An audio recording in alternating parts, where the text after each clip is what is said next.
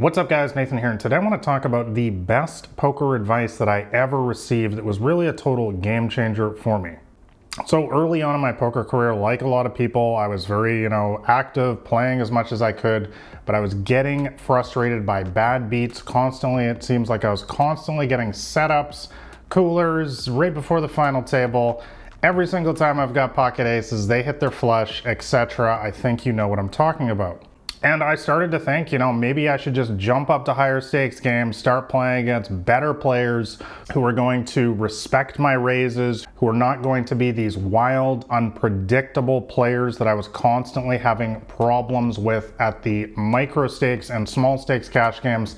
And then my mentor at the time finally got it through my head to stop thinking in this ridiculous way, because this is deeply flawed logic. Guys, quite simply, the idea that you're going to move up stakes and play against far superior opponents in most cases at mid stakes or high stakes, and suddenly you're going to have better results at the poker table because they're not wild and unpredictable and you can read them or something, is a ridiculous fallacy that I see many beginner level poker players falling for. I used to fall for this myself in my early days, like I said, until my high stakes mentor at the time knocked some sense into me and made me realize that there is a reason why win rates are so small in high stakes games and even mid stakes games these days. It's pretty tough online especially. And the reason why, guys, is because you're playing against world-class professionals in these games that are studying around the clock. They're using solvers, they're using GTO theory, super advanced stuff. They take this game very seriously. And the idea that, you're going to step into those games and suddenly you're going to start having more success because you're not going to get as many bad beats from them is just, honestly, it's just laughable and ridiculous. And believe me, I used to believe this myself. Let's talk about why it's so ridiculous. Number one, we need to understand who we make the money against in poker. As you guys probably know, it's not other world-class professionals. It's the recreational players who chase bottom pair, middle pair, ace high, any single draw they like.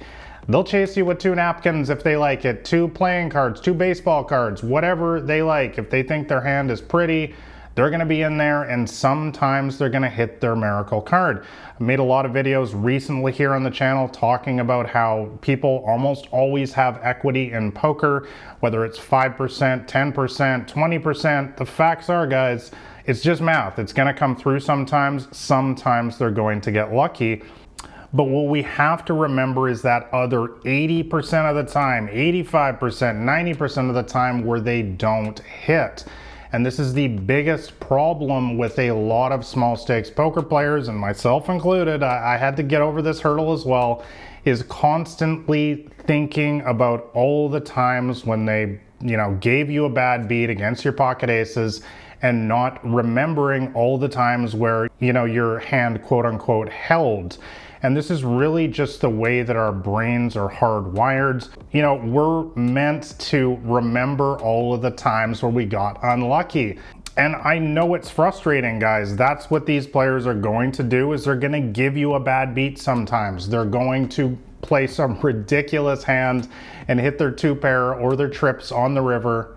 And it absolutely sucks. Believe me, I know that. But there's a reason why I've been able to post such ridiculous winnings at the micro stakes in particular. For those of you guys who've been following me throughout my poker career, I have some of the highest winnings of all times at these stakes, and with some of the highest win rates that hardly even seem possible, which I've posted all on my blog for many years. And the reason I've been able to do that is because I'm playing against really bad players who make these large fundamental mistakes.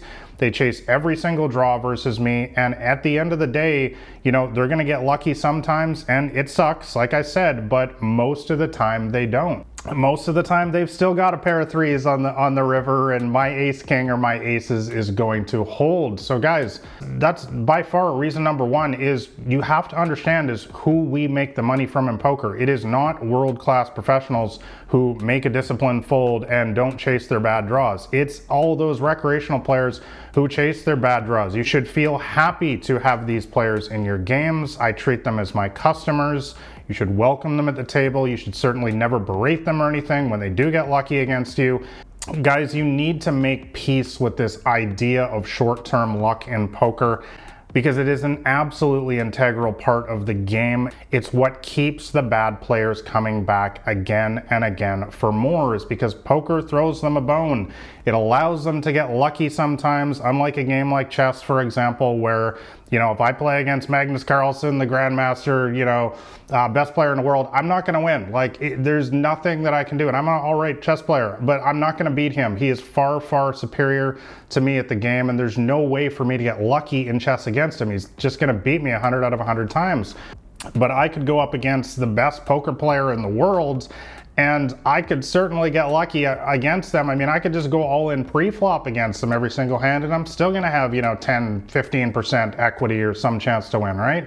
So guys, you just absolutely have to make peace with this integral part of the game. If you want bad players in there to give you the high win rate, if you want that profit source in the game, you have to accept that they're going to get lucky against you sometimes. I call it a fish tax. You can call it whatever you want. You know, it's a tax that we all pay to these players from time to time for us to be able to play this incredible card game in the comfort of our own home or in a casino, and in many cases make a solid part-time or even a full-time income playing this game. Guys, it's not that big of a price to pay that once in a while your aces get cracked, or even if it happens a couple times in a row, because we have to see the forest through the trees. We have to be able to see why it is that we're able to make so much profit in this game in the long run. It is because of these bad players. And guess what? They hang out, of course, at the small stakes. They don't hang out as much in mid and high stakes games. That's where you're going to find those disciplined, very not wild opponents that make solid folds and never chase their bad draws against you. Guys, you already know that those are not the players you make the money against in this game. And finally, you know, the other points, the other reason why you should not jump up to higher stakes games to play against, you know, quote unquote, you know, good disciplined opponents who respect your raises, is because, quite frankly, you need to have a very high skill level to beat those games. Because guys, like I said off the top, even in mid-stakes games these days, like a 5-10 cash game, for example, $5, $10 blinds, most players are pretty good in these games these days. A lot of them are studying hard away from the tables. A lot of them are semi-professionals or professionals. And the idea that you're just going to jump into these games and all of a sudden slay all of these, you know, smart individuals who take this game very seriously is a little bit of a pipe dream. I mean, let's be honest here, guys.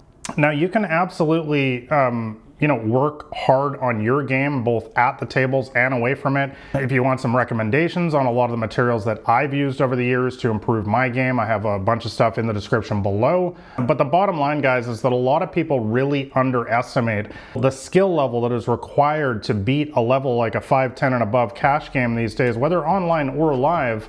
And think it's just going to be some sort of walk in the park, and that's just not the case anymore in today's games. You know, there are still some recreational players once in a while that pop into those games, but by and large those games run when another regular honestly is on tilt. There's not a lot of easy action in these games, and you need to understand the game on a very, very deep level in order to even compete in these games. So guys, the bottom line here is the idea that you're just going to move up and play against these, you know, disciplined, excellent players in many cases semi-pros or pros, and suddenly that's going to make your life better at the poker tables. Guys, this is deeply flawed logic that I fell for early in my poker career. Guys, the bottom line is you have to prove that you can actually beat the small stakes games before you can jump up into the higher stakes games and have big time success. You know, the biggest thing is you actually learn the fundamentals in order to have success at the higher stakes games in these small stakes games,